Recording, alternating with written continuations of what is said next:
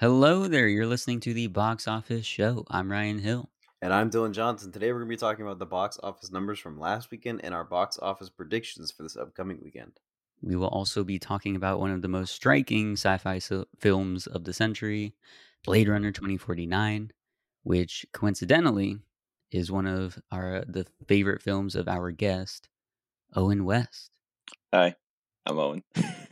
Yeah, thank you for coming on. And of course, it's not a coincidence at all. We planned this specifically because you are a big, massive fan of Blade Runner 2049. And we've, in the past months, we've been talking about Blade Runner and Blade Runner 2049. We've been circling around it. So it's good that we finally get to have a deep dive into it. Definitely. I'm really excited.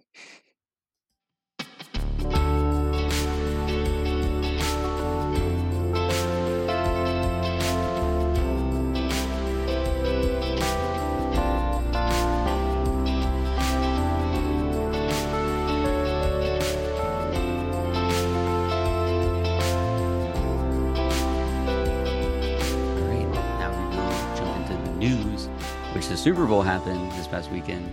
Did you guys watch it? The actual game? No, I was over. I didn't even know it was happening until like halfway through the game. To be fair, that was me as well. I was like, what? The game is it's this weekend? Yeah. And then quickly put together a small little viewing party. Was it just you and Mason? Able to attend. Yeah, pretty much. Us and Roger. That's fun though. Like I would have gone if I didn't have work. I promise you. Yeah. But the game was actually good. It's weird. The games have been pretty good lately. Like I only really pay attention during the playoffs, and I always check to see if the Dolphins are in it, but they never are. No. So that's that. But they've always been pretty close. Did you put money on a team, Ryan? No. Well, I was telling Mason, I was like, we used to do bets back in the day. Yeah, that would have been fun. We didn't. He had the Bengals. Oh, and they did not win. That's funny. So, I would have put money on the Rams. I would have bet Mason, and then I would have won. I would have taken some of his vast amounts of cash. Yeah, I wanted the Rams because he doesn't need all that cash. I wanted the Rams because it was their home stadium, and could you imagine them losing, especially a close game, and they lose in the final few minutes? That would be a travesty. And Matthew Stafford, the quarterback, he was at the Detroit Lions forever, so he finally needed a good team and got a Super Bowl ring. So good for him. This is not a sports podcast. We're going to switch to the ads that were playing in the Super Bowl, which were trailers for some upcoming movies, one of which was Jurassic World. Were you able to catch that? It came out like a couple days before the Super Bowl, but then they threw it up for the ad. What's your reaction to that? I want to be excited for it because I really like the original Jurassic Park, and I am excited that Sam Neill and Laura Dern are back, and that Jeff Goldblum hopefully has a much larger role in this one than he did in Fallen Kingdom. Mm-hmm. But I don't know. I'm going into it optimistic, but with caution because I don't know if I trust them at this point to do like a good story and like a really solid movie, but I could be wrong, and I'm open. Jurassic World? Parts of it. I'm a little mixed on it. Okay. Gotcha. I like Jurassic World. I thought Fallen Kingdom was pretty bad. Dylan, you haven't even seen Fallen Kingdom yet. I'm gonna watch it. I'm gonna watch all of them in preparation for this new Jurassic World. Yeah, because we're doing I'm kind of excited. Yeah, we're supposed to do a show on the trilogies. We can see if we want to end up doing that, but I think that'd be fun. At least to talk about the original Jurassic Park, because that is such a phenomenal movie. I'm glad to bring it. I was watching it yesterday. I don't know why I was watching yesterday, but I holds up, right? Yeah, very good. So Dylan, did you end up seeing the trailer? Or you? I saw it before the Super Bowl, and I liked a lot of parts of it, but I didn't like.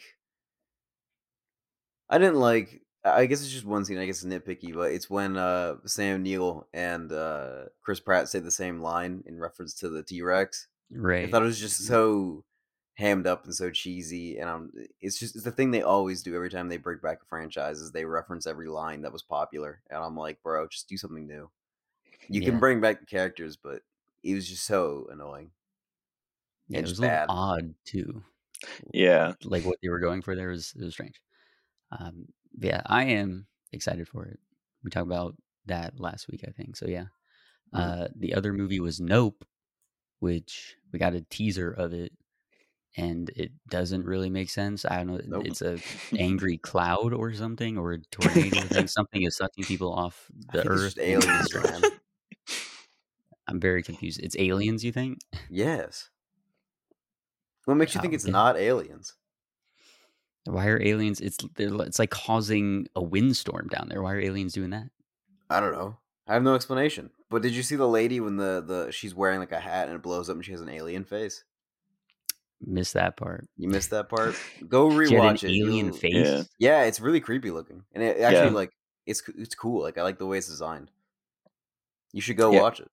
Yeah, her Okay, I'll lips are go like back and they're like receded, and you can see her gums and her teeth are like Yeah, really gnarly looking. yeah. You know when you go to the dentist and they put the thing in your yeah. mouth What where if it she like just had lifts up your lips?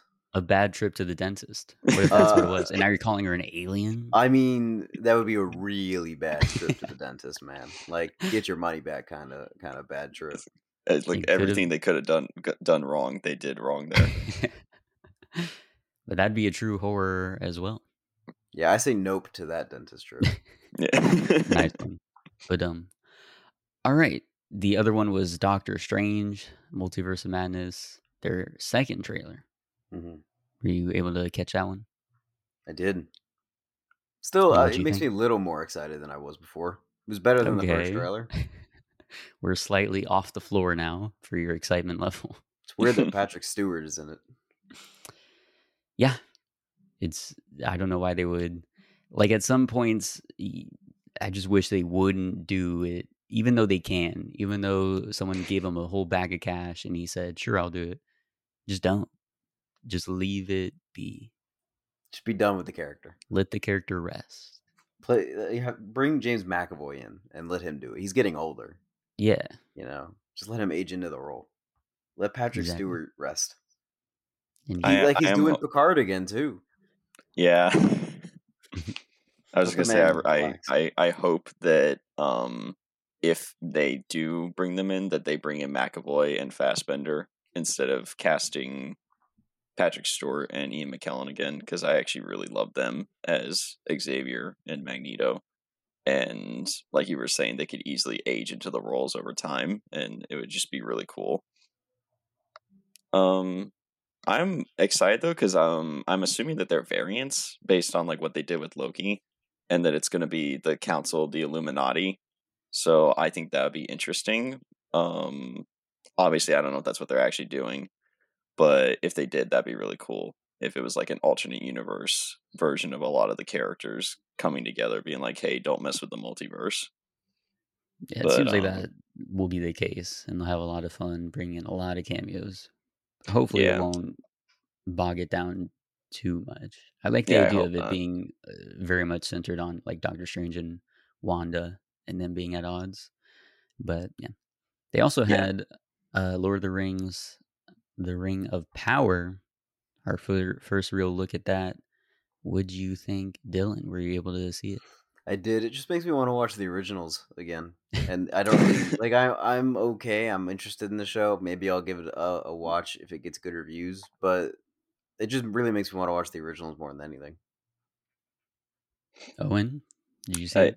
yeah, I agree wholeheartedly. I mean, it like I don't want to like I agree. It's like if it gets good reviews, I'll check it out. But I don't know. It seems like you're touching a franchise that you've already proven returning to does not succeed. So why are you trying to go back to it again? And it also this is just me for aesthetic. It looks too clean. I agree. Yeah, It's I like noticed that as well. It looked, yeah, like It very just looks like a extremely product rather than a polished. yeah, story. yeah. There you Yeah, go. Looks like a It's product like rather than a story. comparing like the last season of Game of Thrones to the first season of Game of Thrones. Oh It just God. seems so commercialized as Yeah. opposed to artistic, which is sad. Very sad. Yeah. indeed. Yeah, and then speaking of Lord of the Rings, Peter Jackson, he's now a billionaire. He's Mm. the third filmmaker to hit the billionaire status after Spielberg and George Lucas. How did he get this money? Not from doing a film specifically, but he sold his VFX company, Weta Digital. First time hearing of that, but You've never heard of Weta? somebody. Really?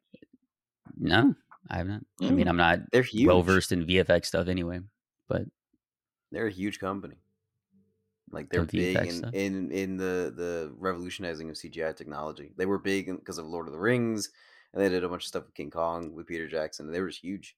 They made a bunch of stuff that they're just like legends in the industry. Okay, name me That's anything other why. than what Peter Jackson did. I Any mean, I film can't. I other than a don't Peter know. I don't know Jackson. anything Okay, about them, well there you but I go. know That's that what I'm they're saying. legends in the industry. I Sure, watch. I I watch don't more of their discredit stuff. that. could. I'm just saying, never heard of him. Never saw a big Weta Digital thing pop up on the screen, or at least long enough for me to impress it into my mind. Yeah. But somebody knew that they were legendary, and they paid a whole lot of money for it, 1.6 billion. And Peter Jackson personally got 600 million from that, and then another 375 million in stocks.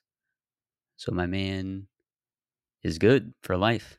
He's done Yeah, I it. mean, Damn. honestly, I would just sell those stocks and just cash in, bro, and just say that's it. I made my money, and I can do whatever the fuck I want now. Yeah, and reinvest in GameStop. Bro, you know how many movies he could make with that money if he just made like really small budget movies? The dude could literally do like anything artistically that he wants for the rest of his life now. Like you Or were saying. he can make like 6 really big movies, That's Yeah. true. That's insane. just 6 really big movies, and then still have $375 million just to relax on. Not saying that he wouldn't profit off of those movies. He like 100% produced. If you put $100 million into a Peter Jackson movie, you'll probably get like close to $1 billion out of it.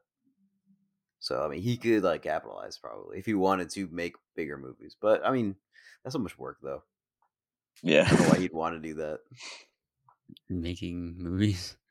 Who'd want to do that? Like he already did. I mean, like big movies. He already did 3 Lord of the Rings and 3 Hobbits and King Kong. Does he want to do more big movies? I feel like he's tired. Well, he Those wants are to a do more lot of work. Beatles documentaries. That'd be cool. Yeah, I'm down for it.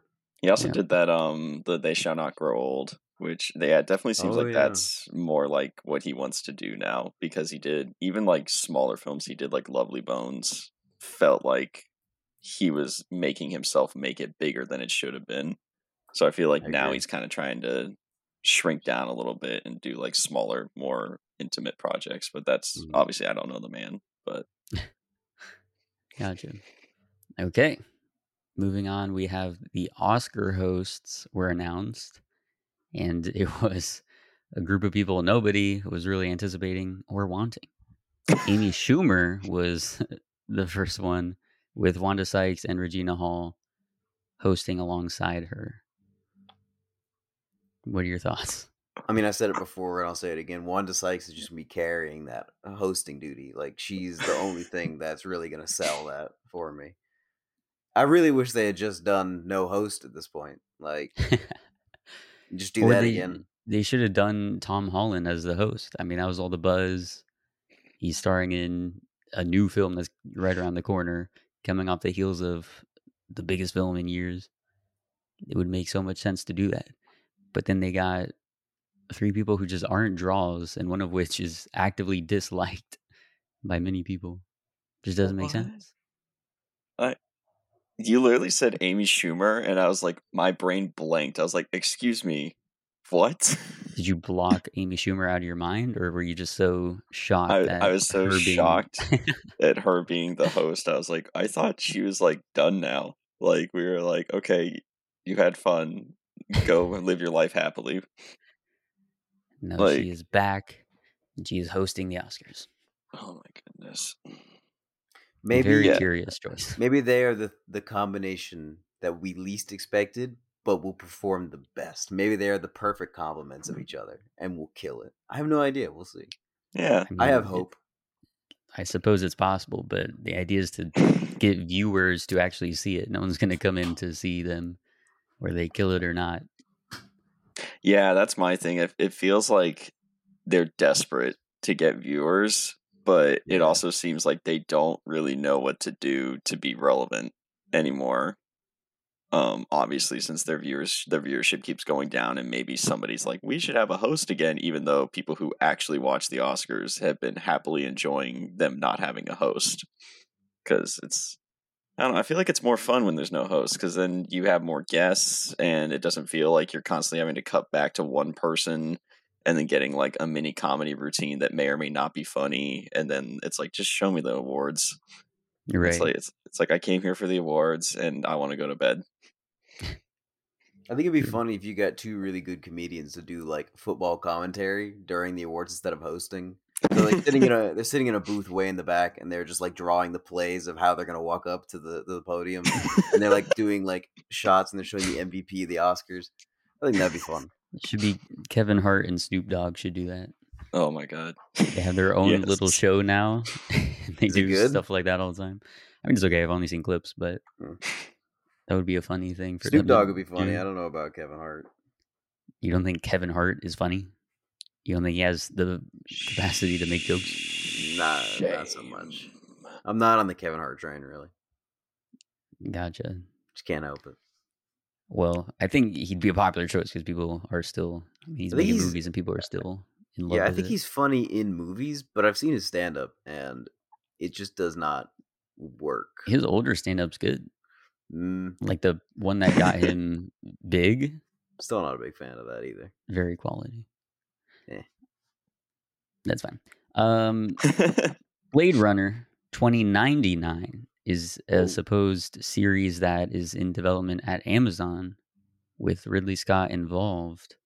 So look at that. Wow. Funny that we're having this episode now because they're going to try to build a sequel series off of it. Owen, what are your reactions to that? I really want to be excited for it because I love Blade Runner 2049, and I think it truly is a great universe to build a series off of. But I'm also in the mindset, like Dylan kind of mentioned earlier, where he's like, why don't you just do something new?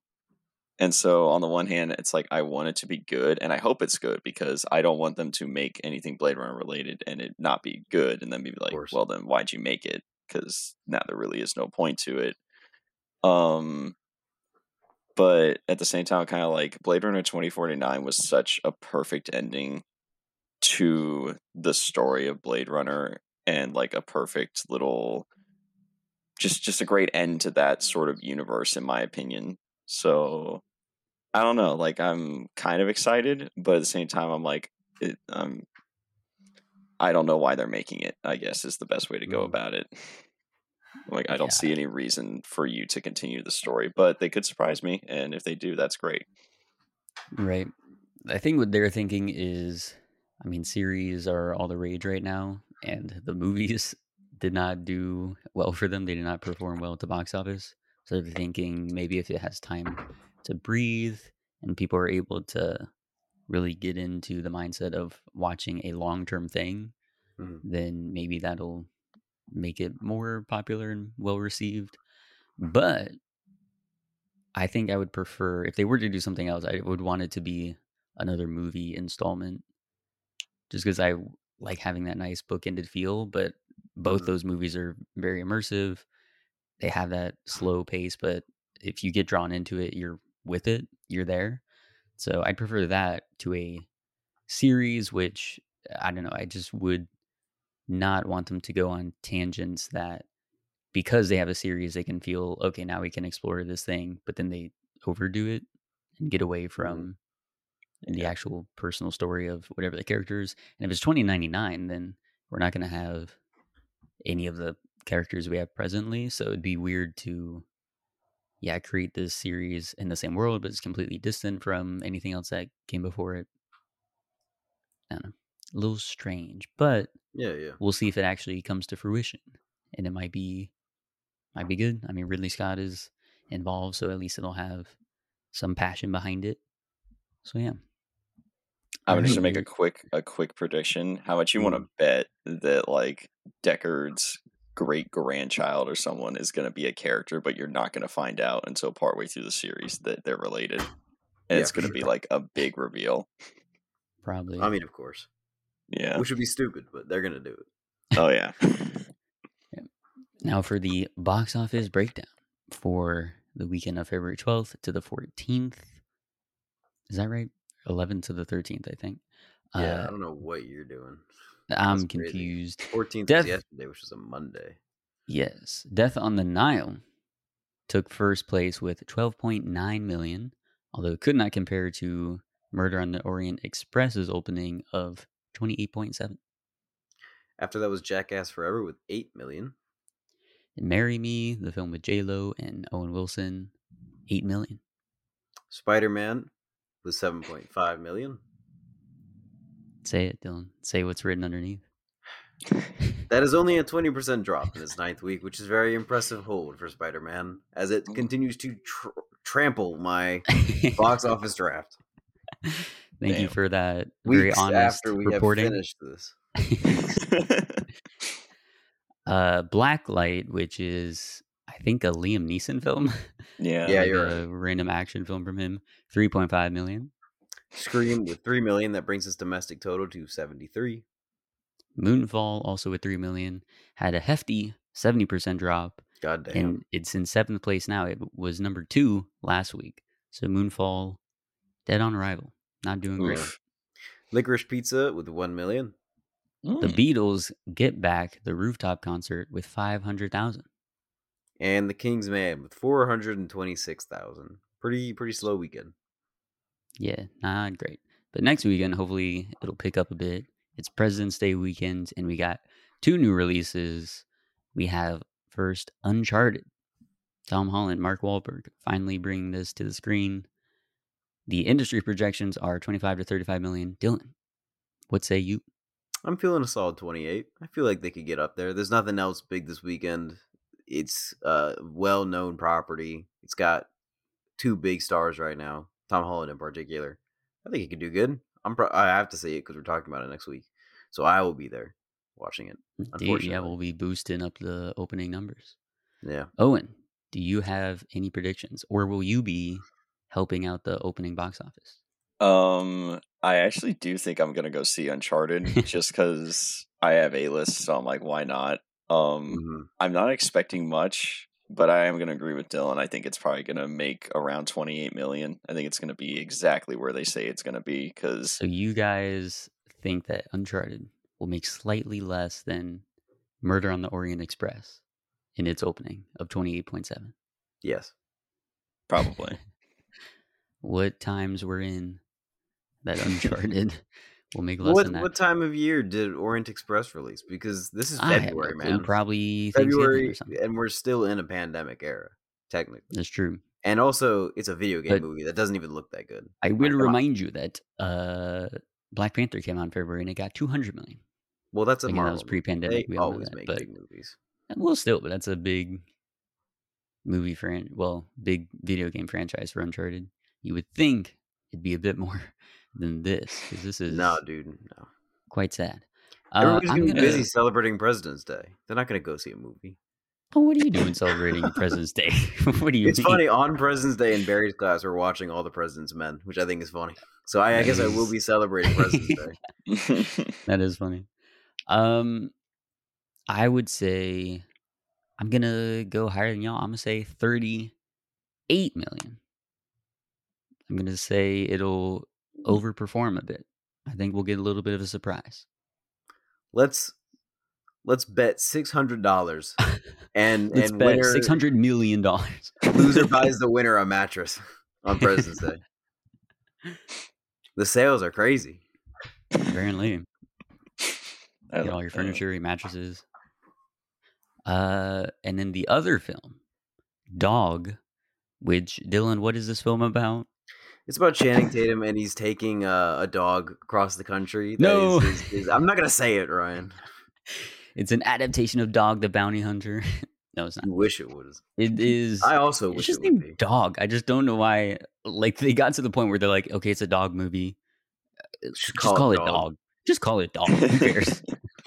They just lack all care. It's just sad that this is what Channing Tatum's doing right now. Like this is his comeback. Yeah. He said, "I took a break, and this is how I come back." Like I feel like he'll probably do better and with Lost City of D. Is that what it is, or the Lost City? Just called the Lost City with Sandra Bullock. Yeah, So, like, maybe he'll have a bigger comeback with that. But it's sad that this I is the think so. movie he's re-entering with. Is Yes. Dog, and it's not a Dog the Bounty Hunter story. Which would have been awesome. That would be a It would have. comeback. That would have been a real comeback. So yeah, I don't even know where to place this. Because dog movies, they sometimes do well, but also 6. I'll say 6. who's gonna see it? I know Barry's gonna go see it. Really? No, I don't know, but he loves dogs. He does love dogs. Let's say I'm gonna say 9 million. Owen, do you have any guesses for? I'm gonna give a range. I'll say between 6 and 8 million. I don't see it making that much money because, even like with A-list, I'm not planning on seeing it. And I have not heard anybody talk about it. The only reason I know it exists is because I go to the theater so much that it's always playing in the trailers. The trailers, yes. Yeah, but even then, like, I also agree. I think the other movie he's doing, I'm like way more like I might go see the other one that he was in. I don't think I would see Dog unless it gets really good reviews. Somehow, I don't see that happening. But if it does, then hey, maybe I'll go see it and be like, I'll support that. Be like, good Channing job. Tatum's Oscar-winning role. That would be phenomenal. Which would then get him the role of Dog the Bounty Hunter. That's the next logical step. And they call that movie Dog as well. Exactly. They use the same font and everything. They released the same trailer. But with a different release date. People are so confused. That would be great. All right. We will now get into the main topic of Blade Runner 2049, released in 2017. It is directed by Denis Villeneuve. This is also, if he would have got nominated for an Oscar, it would have been apropos because we'd be like, hey, you got recognized for that new film. Let's talk about him. But then he didn't get nominated at all. Tragic. But great filmmaker. So he was directing this one, which definitely led to him getting Dune. And his cinematographer, Roger Deakins, who did get nominated and won the Oscar for Blade Runner 2049. So that was phenomenal. And it's starring Ryan Gosling, Harrison Ford, Ana de Armas, Jared Leto, Sylvia Hoeks, don't know how to pronounce that, and Mackenzie Davis. It was made for $170 million. That was the budget. And it got $259 million worldwide. So it was a flop. Did not make its money back. Really sad. Yeah, that is sad. But those that did see it really enjoyed it, really cherish it. And Owen, we have you, a big, massive fan of this. So you can go ahead and tell us all why it's so amazing and why the world was wrong for not seeing this movie. Yeah, it's literally just one of those movies where I saw it twice when it came out, actually. Like within a week of each other. And this is back when I was like still paying every time I went to the theater to see a movie. And it's just so well crafted. There's like no part of it that I can even think of where I'm like, oh, that was like very poorly done, or like, oh, you should have done this differently. It's like when I watch it, it's like the script is very, very well written. It's very well directed. The acting is amazing. I also think it's a rare example of like a movie where they take elements from a film from decades ago and they use them well in the story. Like they brought back Harrison Ford, but he's not overused in the film. He doesn't even show up until like towards the last act of the movie, and it's to serve the story because that's the point when it makes the most sense for Kay to find him and confront him, thinking that he's his father and all that. And same with the I always forget his name, but the guy that does the origami. I really love his scene where Kay goes to interview him about Deckard, or I guess interrogate. And he does a little sheep origami. Which I love the metaphor there, not only as like an homage to the original novel, but also for Kay himself, who's kind of like a sheep that just sort of does what he's told at that point in the story. Mm-hmm. And I just it's a very smart movie, and I feel like those don't get made very often with budgets this big. It's just a very intelligent, very well crafted film, and you don't usually see that at this level because usually there's just either not enough time or studios just don't give a $170 million budget to a movie like this. Very true. So in that regard, I think it's very special, and I do think it is very tragic that it didn't make any money. I'm happy that in that regard, I'm happy they're not giving up on the Blade Runner franchise, because I'm like, it's nice to know that even though this movie didn't make money, whoever owns the rights, clearly can tell that there is a love for Blade Runner, and that it is a good series worth continuing. So in that regard, I guess I'll re-answer the question earlier that I am kind of excited to see where they go next, only because it makes me happy that they aren't giving up on it. Very true. Yeah, Dylan, Hmm. what about you? I Blade mean, Runner 2049. I absolutely fell in love with this movie when I first watched it. The first Blade Runner was something that's very special to me because it was one of my dad's favorite movies, and it still is. He's alive, and the way I said it, it I sounded like thought he it. was dead. I Like thought he had found a new I favorite know. movie. Now Not that the he way I had said died. it, yeah, it still is one of his favorite movies, and so I was like really like looking forward to watching it. And I first watched the first Blade Runner when I was like 12 or something, and did not like. I didn't even finish it. Like I just thought it was so boring. And the way my dad describes it is one of those movies. The more you watch it, the more you like it. And so I tried to watch it again. I don't think I finished it the second time either. And then the third time I was able to get through the whole thing, and I kind of liked it. And then I watched it again, and I liked it again. And I watched it again, and I liked it even more. And so the more I see it, the more I like it. And it's by far one of the most visually stunning movies I've ever seen in my entire life. Like it's just gorgeous through and through. And the fact that they were able to capitalize on that in Blade Runner 2049 and make an even more visually stunning movie is just all credit to Roger Deakins. It's gorgeous. It's the best, one of the best shot movies of all time. And to me, I think it has the best CGI of any movie ever made, even Dune. I'm sorry, Ryan. I think the I mean, that's CGI okay. is gorgeous because I think it has to do with the way that it plays with the light, the way Roger Deakins plays with the light in the CGI. I think it just comes off flawlessly. I think it's just absolutely perfect. I remember seeing this movie in theaters. The very first shot where it's just that sweeping overhead view of like the farms, like the mechanical farms, the stretch as far as I can see. I was like, it just looks real. It just looks 100% real, like photo real and perfect. And it immediately took me and blew me away. And I was just in that seat, excited for the rest of the movie, and loved it. I think it's fantastic. I think like Owen said, I think the performances are all absolutely stellar, particularly Ryan Gosling. Like he carries his film through and through. Uh, I really liked when Robin Wright dies, like when Sylvia Hoek's character kills Robin Wright and then picks up her body to scan her eyeball Yeah. and then just drops her.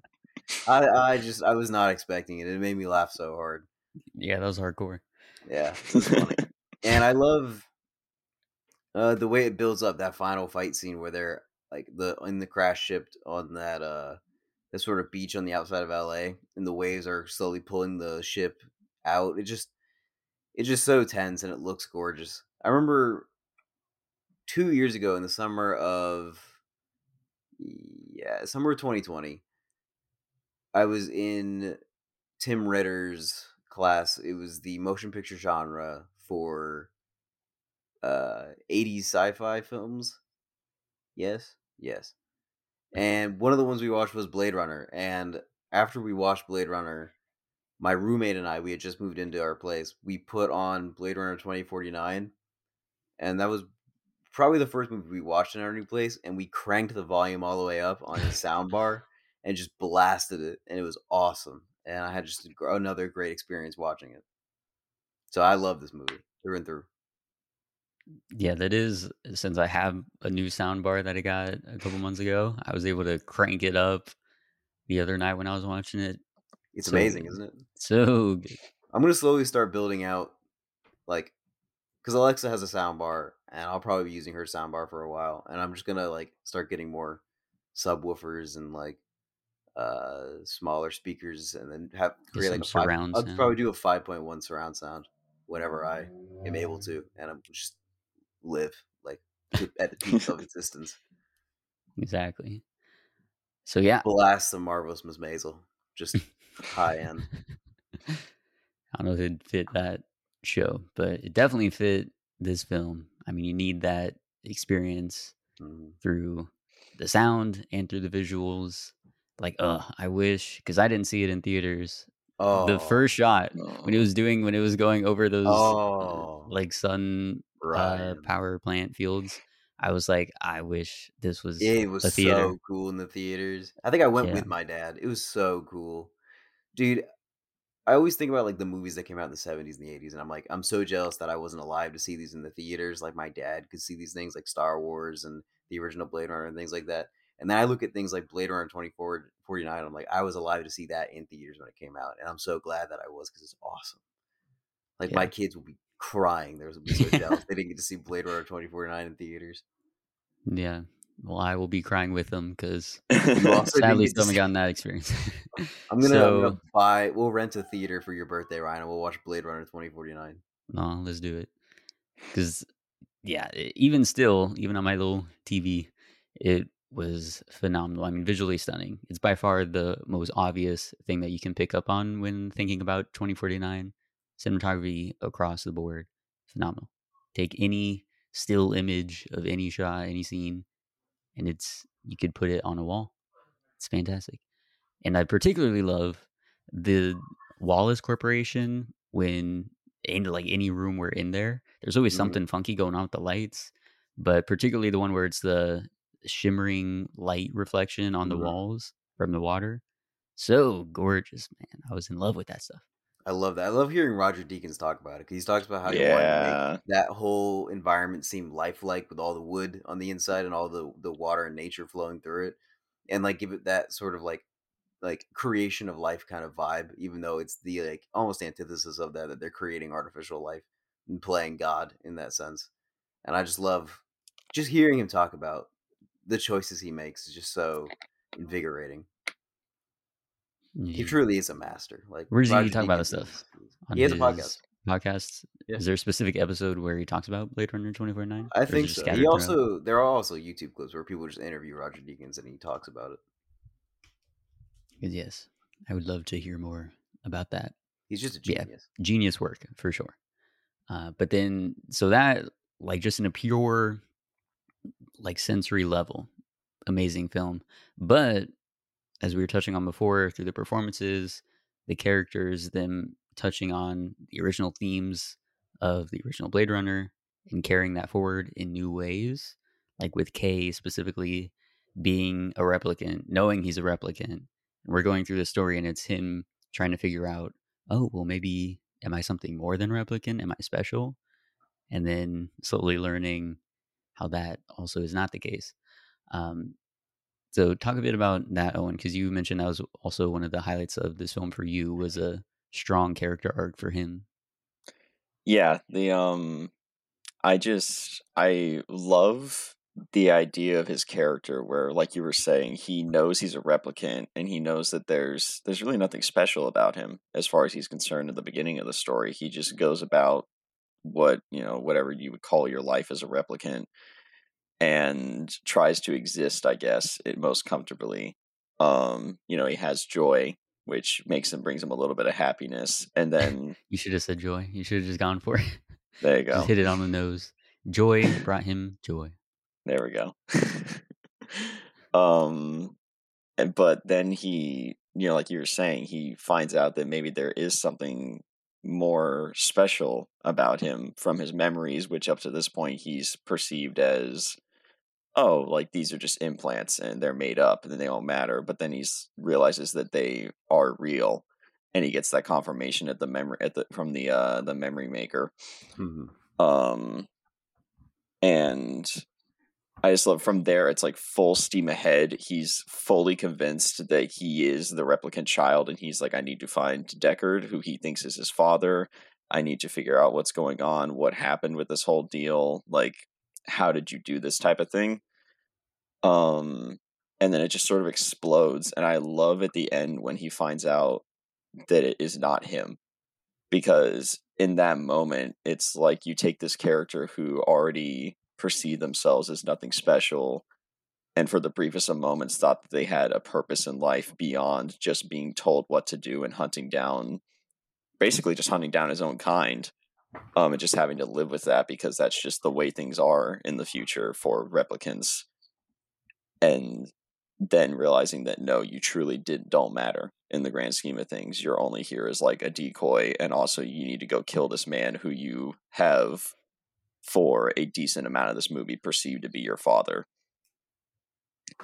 And then just bagging on him even more, him walking through the streets, and there's that great scene where he sees the advertisement for Joy and realizes in that moment that even like the closest connection he had to someone in that universe also meant nothing, because Joy is designed to just tell him what he wants to hear. And like, even like the advertisement says pretty much the same thing that his version of her said to him. So as real as that may have felt, and as real as it may have been to the AI in the grand scheme of things, she was just programmed for that. And I feel like that's the moment where he truly realizes that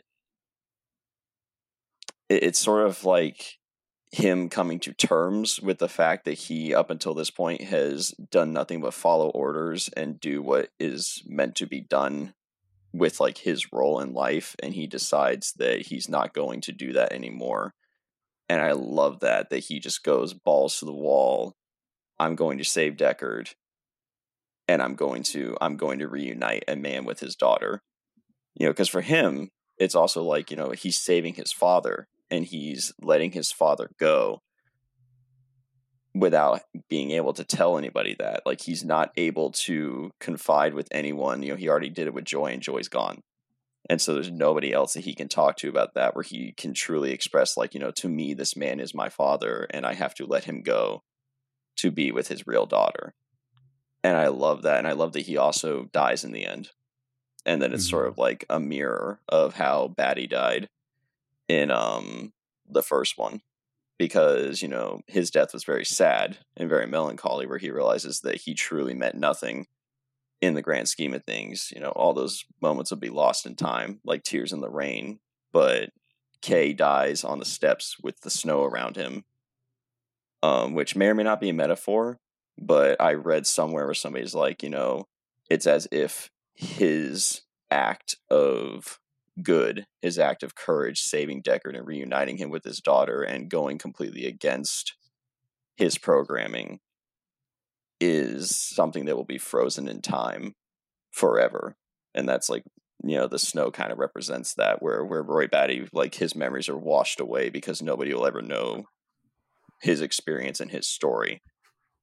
Deckard will never forget what Kay did for him, even if he never truly understands like what he meant to Kay as a person.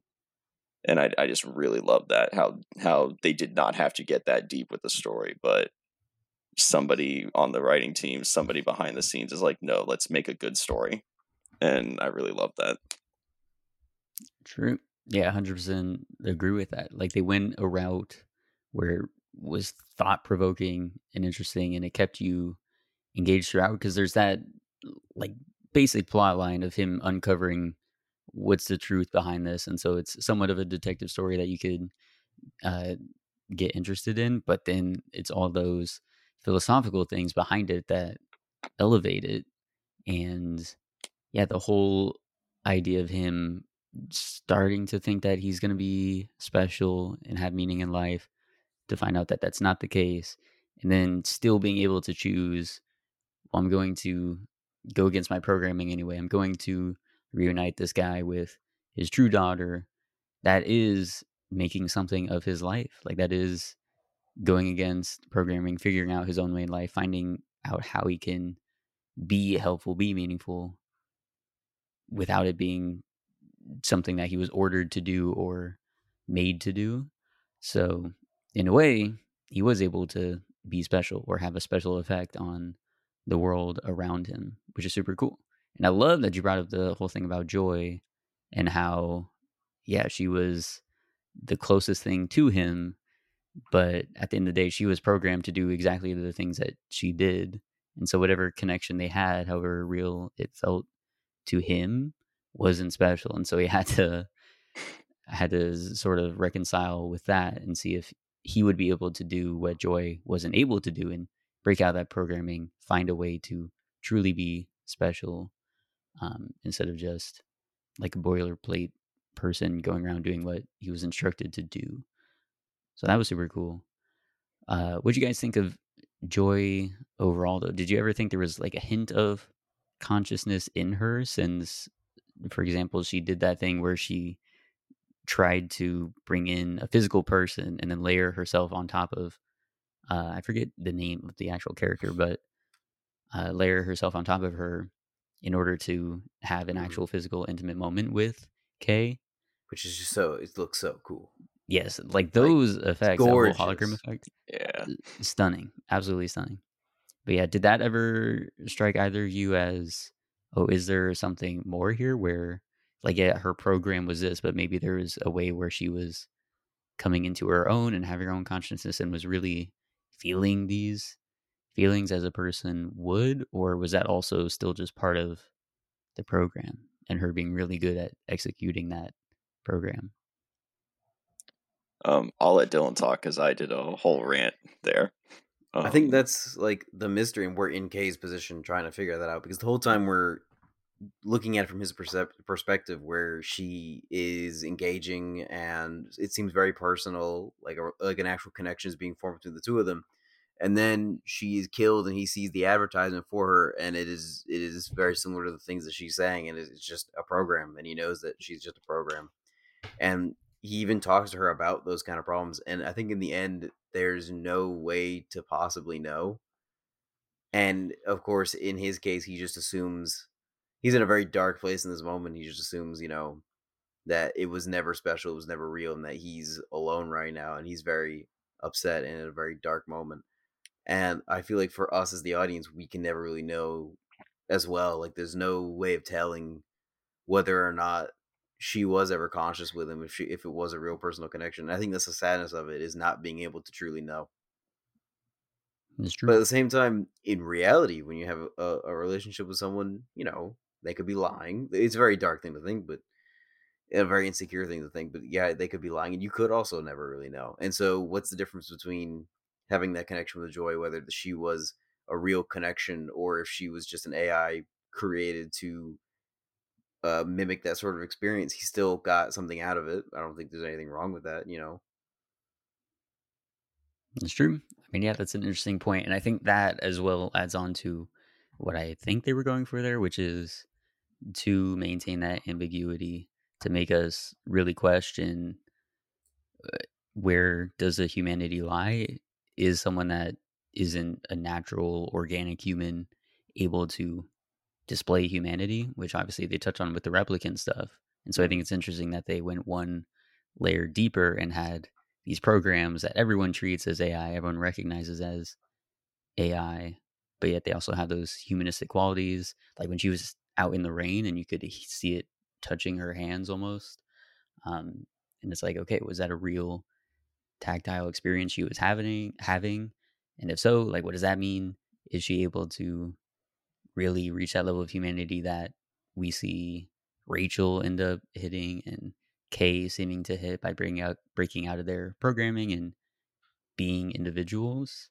I think it's an interesting and very subtle way that they go about trying to explore that theme even more. So again, it's one of those things that it's a very slow moving, understated film, and elements like that I think make it really rich on rewatch. Which at mm. some point soon I want to go ahead and watch it again because I feel the same way about the original Blade Runner, which is you and I Dylan talked about one time before. Is every time you watch it, it gets better and you Gets understand more better and and you're able better to and connect better. more. And so I'm still at that stage where I want to watch it Hmm. more and find more of those connections that I'm Yeah. missing now. And I think that'll help my experience Hmm. go up even more. It's because they're movies that make you like really, really think. Like, you cannot just turn your brain off and watch the movie. yeah. You have to really think about it. And the more times you watch it, the more you're thinking about it, and the more you remember from the times before, and the more you see. It gets more and more rich every time you watch it, which is such a special thing for a movie to have. No, definitely.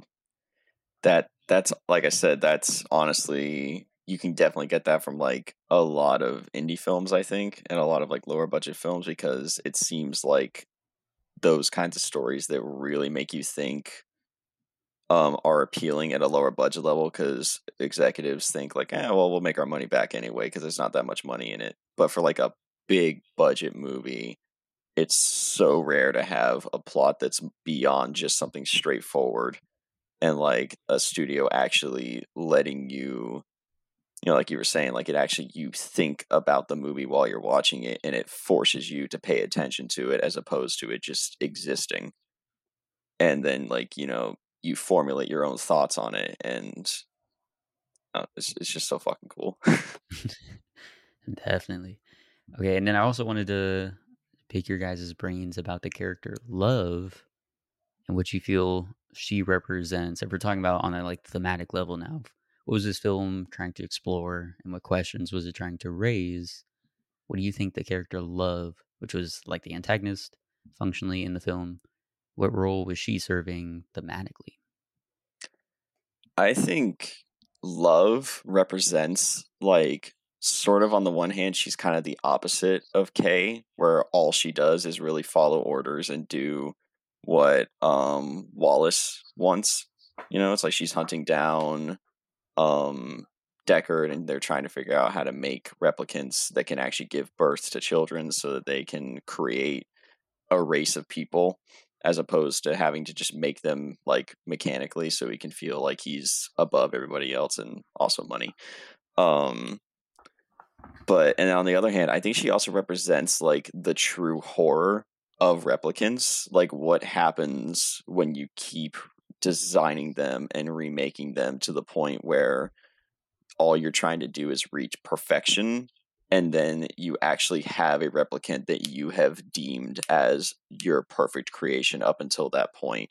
Because that kind of seems like that's where she holds herself, and that seems like the kind of thing that Wallace is telling her, where to her she is his perfect creation. I mean, she's good enough that he named her, like Kay Right. says, which is such a subtle line, but I love it so much because it's like we have established up to this point that the replicants don't have names. It's like they have serial numbers. And if you're lucky, you make a name out of that, or somebody else gives you a name for yourself. And so I think she represents like sort of the corruption of the replicants, because we've shown that in the first film they have sort of this, like you said, artificial intelligence, the ability to think for themselves and like defy their creator. And she's the exact opposite. She is so obsessed with being perfect and making sure she's doing what she perceives as what Wallace wants her to do, and then in the end she pays for it, because the fact of the matter is that she's not perfect, because she's not like Kay, because Kay has humanity and Kay has more drive, which I really love. Like in the final battle we already mentioned, as from my perspective, she loses that fight because her drive is not a humane one. Kay's drive is to save a man who he sees as his father figure and somebody who has been wronged by not having the time with his daughter that he deserves. So for Kay, he is saving somebody. For her, she's just doing a job. She's just doing this awful thing that to her she doesn't even perceive it as awful necessarily. It's just something she does. And so I think that that's maybe another layer to it, is she represents the replicants completely devoid of humanity, whereas Kay represents the replicants at their most humane level. Mhm. Gotcha. Dylan, what about you? I mean, I can't put it better than that. I feel like those are very, very spot on to what they're trying to go for. I think she's definitely supposed to be like the perfect child, and also very much the subservient replicant that has no, like, of course she has outside thoughts, but like her own independent thoughts. But she is in that quest. Like her independent thought is the quest to be the perfect replicant, which is within the realm of the subservience that she's supposed to be exhibiting towards Wallace. And I feel like that is part of what makes her so dangerous and so powerful, but also part of her downfall is that she is so subservient and not independent in what she thinks at all. Yeah. Interesting, because I have a different take, which is pretty much Hmm. the opposite take. Because I was asking that question, like I wrote in the script, I was like, is she serving Wallace or her own goals? And what would those goals be?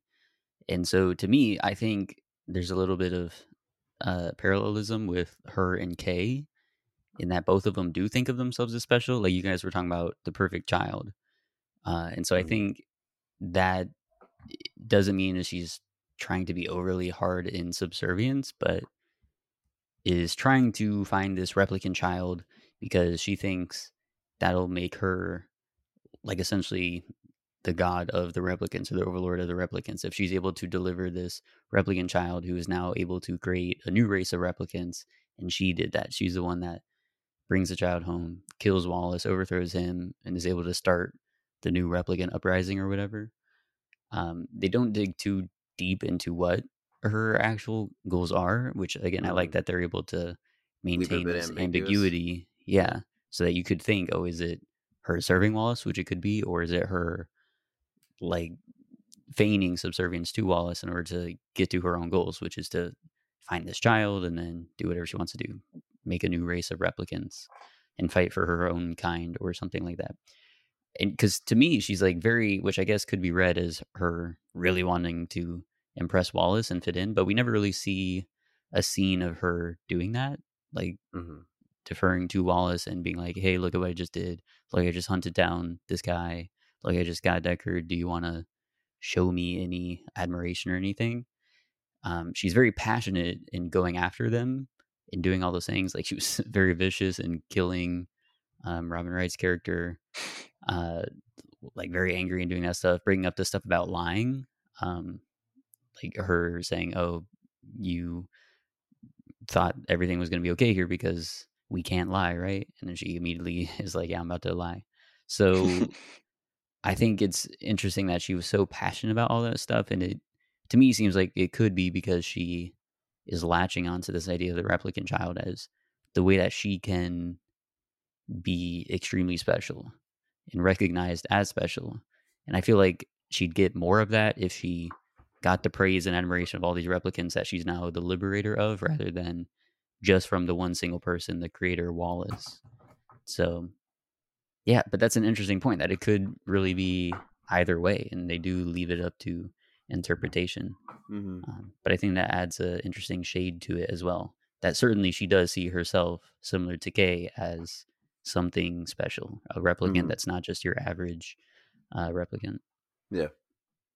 Yeah. Yeah, Actually, I really like that theory. thank And you, thank yeah, you. like you said, it's great because they leave it ambiguous enough that you get the sense of her character, but you can also form your own ideas about what she represents and what she wants, which is great. Exactly.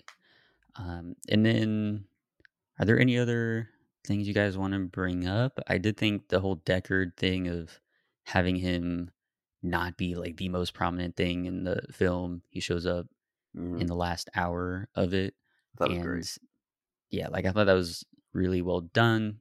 And the Mhm. way that they had his whole thing being like I needed to make sure that the kid, this child, was safe, so I had to be as distant as possible.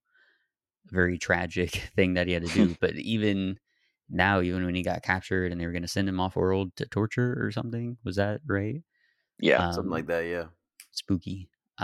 He still was absolutely refusing to give any sort of information. Although at that point, it's been so many years. Would he have any? Would he have known where his like kid was? How much information could he have given about? I mean, at the very least, he would know who she is. Yeah. I was thinking, yeah, probably Like In something in a, what along those lines. like of in course what I way don't do you think he mean? knows.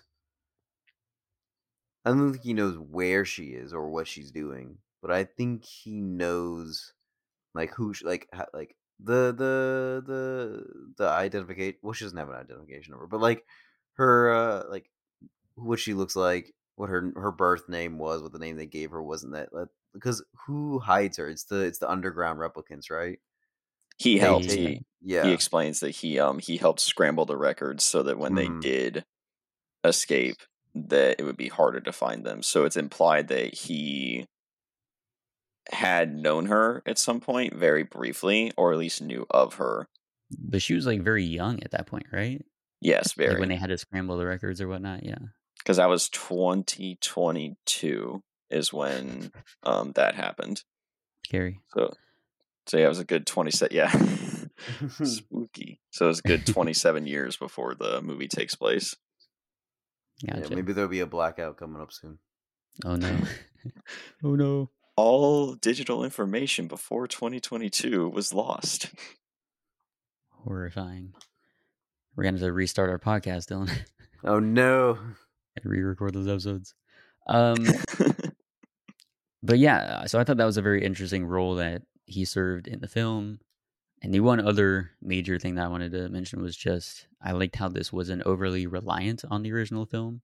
It Mhm. certainly adds to it very much, but like there is a case where you could go into this film and still get the gist of the world, and you wouldn't have needed to see the original in order for it to make sense, or at least for most of the things that they're exploring here. And the character arc of Kay, for instance, like that would still translate. So I thought that was an interesting approach to this sequel, which is also probably part of why it wasn't well received, but still a very beautiful film. And I love the approach that they did end up taking with it, and that they were able to have such a big budget to explore all those ideas. Yeah, I definitely agree. I love sequels that do not care if you've seen the original.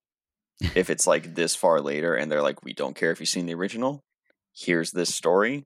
There are elements from the original in it. If you get it, that's good for you. If you don't, we're not explaining it. So yeah, and I already talked in the very first bit about how I love the subtlety of the elements that they brought back, which you also mentioned. Like they have the guy doing origami, and I love that scene because it serves as a metaphor for Kay, but it's like, they're not in your face about it being him. They don't like tell you his name and have like a line from the original in there to just be like, remember when this happened? You're right, exactly. It's like Jurassic World. Stay perfectly still. Stop. And all roads come back to that line. Apparently. Dylan, anything else that you wanted to mention about 2049? I just absolutely love this movie. Yeah. I think it's fantastic. I can't wait to build out my sound system so that I can fully experience it again. I think it'll be fantastic. It'll be one of the movies that will be great to watch. This and like Lawrence of Arabia or something. I just love it. I think it's all done so well. I think it's peak filmmaking on all fronts: cinematography, set design, costuming, acting, directing, writing. I think it's all, everybody's just working at their best in this movie, and so it just comes out so fantastic. As Scorsese Absolutely. would say, this is cinema. This is cinema. Indeed. All right. Awesome. Do we want to put this to a star rating scale out of 5? 5. I mean, yeah, I What feel should like it we're be? all We have gonna to do a say special thing though. Instead of stars, we make it a special thing. What should it be? Out 5 of dead Robin 5? Wrights. No. There you go. Of her getting her head bonked as she's dead. Yeah. Five Out of dead 5. Robin Wrights getting dropped off the table. Out of 5 wooden Wooden horses, horse. yeah. There you go. There you go. 5 wooden horses. I'll give it a full 5 wooden horses. Wow, spectacular. Owen. I'll give it a full 5 wooden horses as well. I mean, yeah, it had to be. It's like your top 3. Yeah. I'm giving it a 4.5 wooden horses, which In again 10 is years, it'll close. be 5 wooden horses, I guarantee Again, you. yeah, the original Blade Runner still isn't a full 5 yet for me either. But It'll get again, there. it's gonna keep climbing, I'm sure. So at some I think point, the we'll probably original hit the for me is 5s. probably at a 4.5, but I bet if I watch one more time, it'll bump up to a 5. Yeah, But this one's definitely at a 5. It was at a 5 yeah, when I first watched it. Loved it. yeah. Thought it I was need great. another viewing to bump it up, but In a yeah, there you theater. go.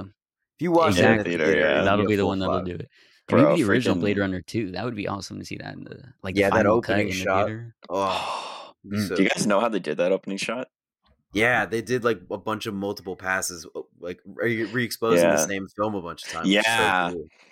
So they didn't get any degradation because normally you do multiple Mhm. passes on different film strips, but for that movie, the guy's like, I don't want that. I want it to look good. So he's like, we're going to use the same piece of film for our passes, and that's why that movie looks bussin'.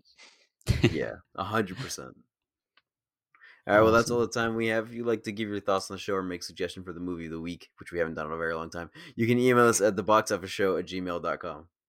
Our main title theme for the show is Sundown by Joseph McDade. Be sure to tune in next week when we talk about Uncharted. I'm not looking forward to it. Thank you so much, Owen, for coming here. We had a great time talking with you. I'll always love talking about Blade Runner 2049. It was a pleasure to meet you. It was a pleasure to meet you too. Thank you for having me. This was so much fun. All right, well, goodbye, guys. Thank you all for coming. Yay. Yay. We got to come up with a better way to end these shows, Ryan. What do you mean? I mean, that was fine. Go You could have just home. said, you just cut it off there. He goes, "Thanks for having me," and then that's it. You already said goodbye. You said You should just you're gonna leave tune in this next part week. in. It is still recording. Why is it? Yeah. This is our eternal goodbye. Is us Yeah. figuring out how to say goodbye better. It'll never end. Yeah, we'll just keep talking, and then the show will just keep going on, and it'll be a 3-hour show. It just never gets uploaded. It just never gets there. Yeah. But yeah, it was fine. You could have cut it off when he said it was great being here. All right, It's we'll cut still it off now. recording, which is the Goodbye, funniest guys. part. Bye. Goodbye.